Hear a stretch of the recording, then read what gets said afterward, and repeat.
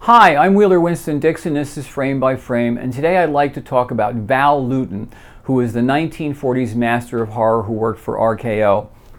In the 1930s, Universal made a whole series of horror movies: Dracula, Frankenstein, The Mummy, Wolfman, but eventually these deteriorated into things like Frankenstein Meets the Wolfman in 1943, and then House of Frankenstein and House of Dracula, which was the last one in 1945, and then the genre collapsed in parody with Abbott and Costello Meet Frankenstein in 1948.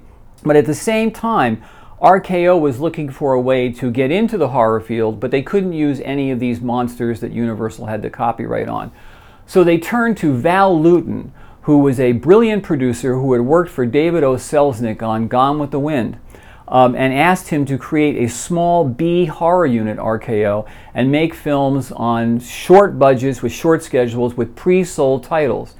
And after he left David O. Selznick, he went to RKO, to the B unit, and gathered around him a remarkable group of people, including Jacques Tourneur, the brilliant director, Robert Wise, who was just then beginning his career and had before cut Citizen Kane, Mark Robson, who also broke in as a director during this period, and made a series of fantastic films which have become classics and have been released as a box set.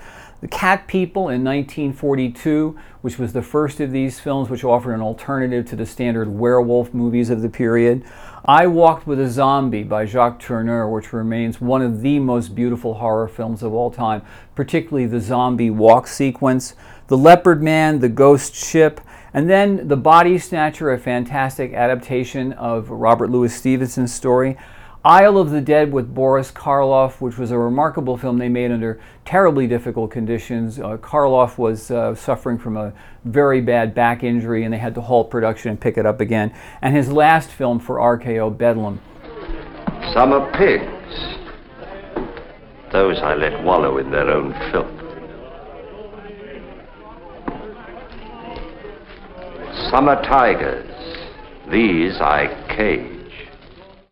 Lewton offered an alternative to the Universal boogeyman horror, and Boris Karloff once referred to Lewton as the man who restored my soul to me by taking me out of the films which were very childish and into more adult horror films, and indeed Lewton's films still hold up today. You can see them routinely on TCM, and they're absolute classics.